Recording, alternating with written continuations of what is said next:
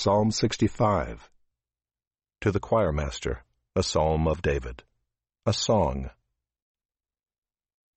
Praise is due to you, O God, in Zion, and to you shall vows be performed. O you who hear prayer, to you shall all flesh come. When iniquities prevail against me, you atone for our transgressions.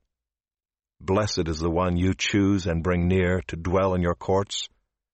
We shall be satisfied with the goodness of your house, the holiness of your temple. By awesome deeds you answer us with righteousness, O God of our salvation, the hope of all the ends of the earth and of the farthest seas.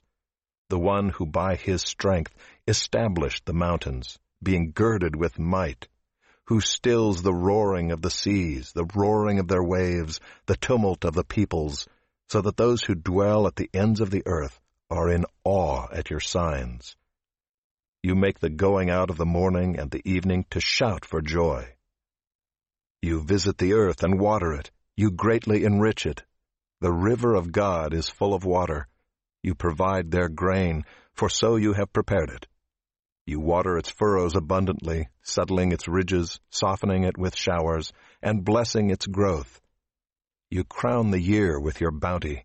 Your wagon tracks overflow with abundance. The pastures of the wilderness overflow, the hills gird themselves with joy, the meadows clothe themselves with flocks, the valleys deck themselves with grain. They shout and sing together for joy.